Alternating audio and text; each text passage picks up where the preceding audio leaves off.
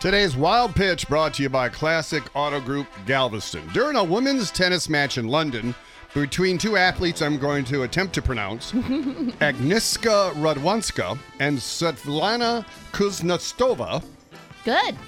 Kuznetsova, by the way, was having issues with her hair, so she sat down during a timeout, took out some scissors, which she conveniently had in her equipment bag, and chopped off her ponytail. There are some excellent barbers in Singapore, but we've just seen Svetlana Kuznetsova decide to cut her own hair. Hey, I pronounced Kuznetsova correctly.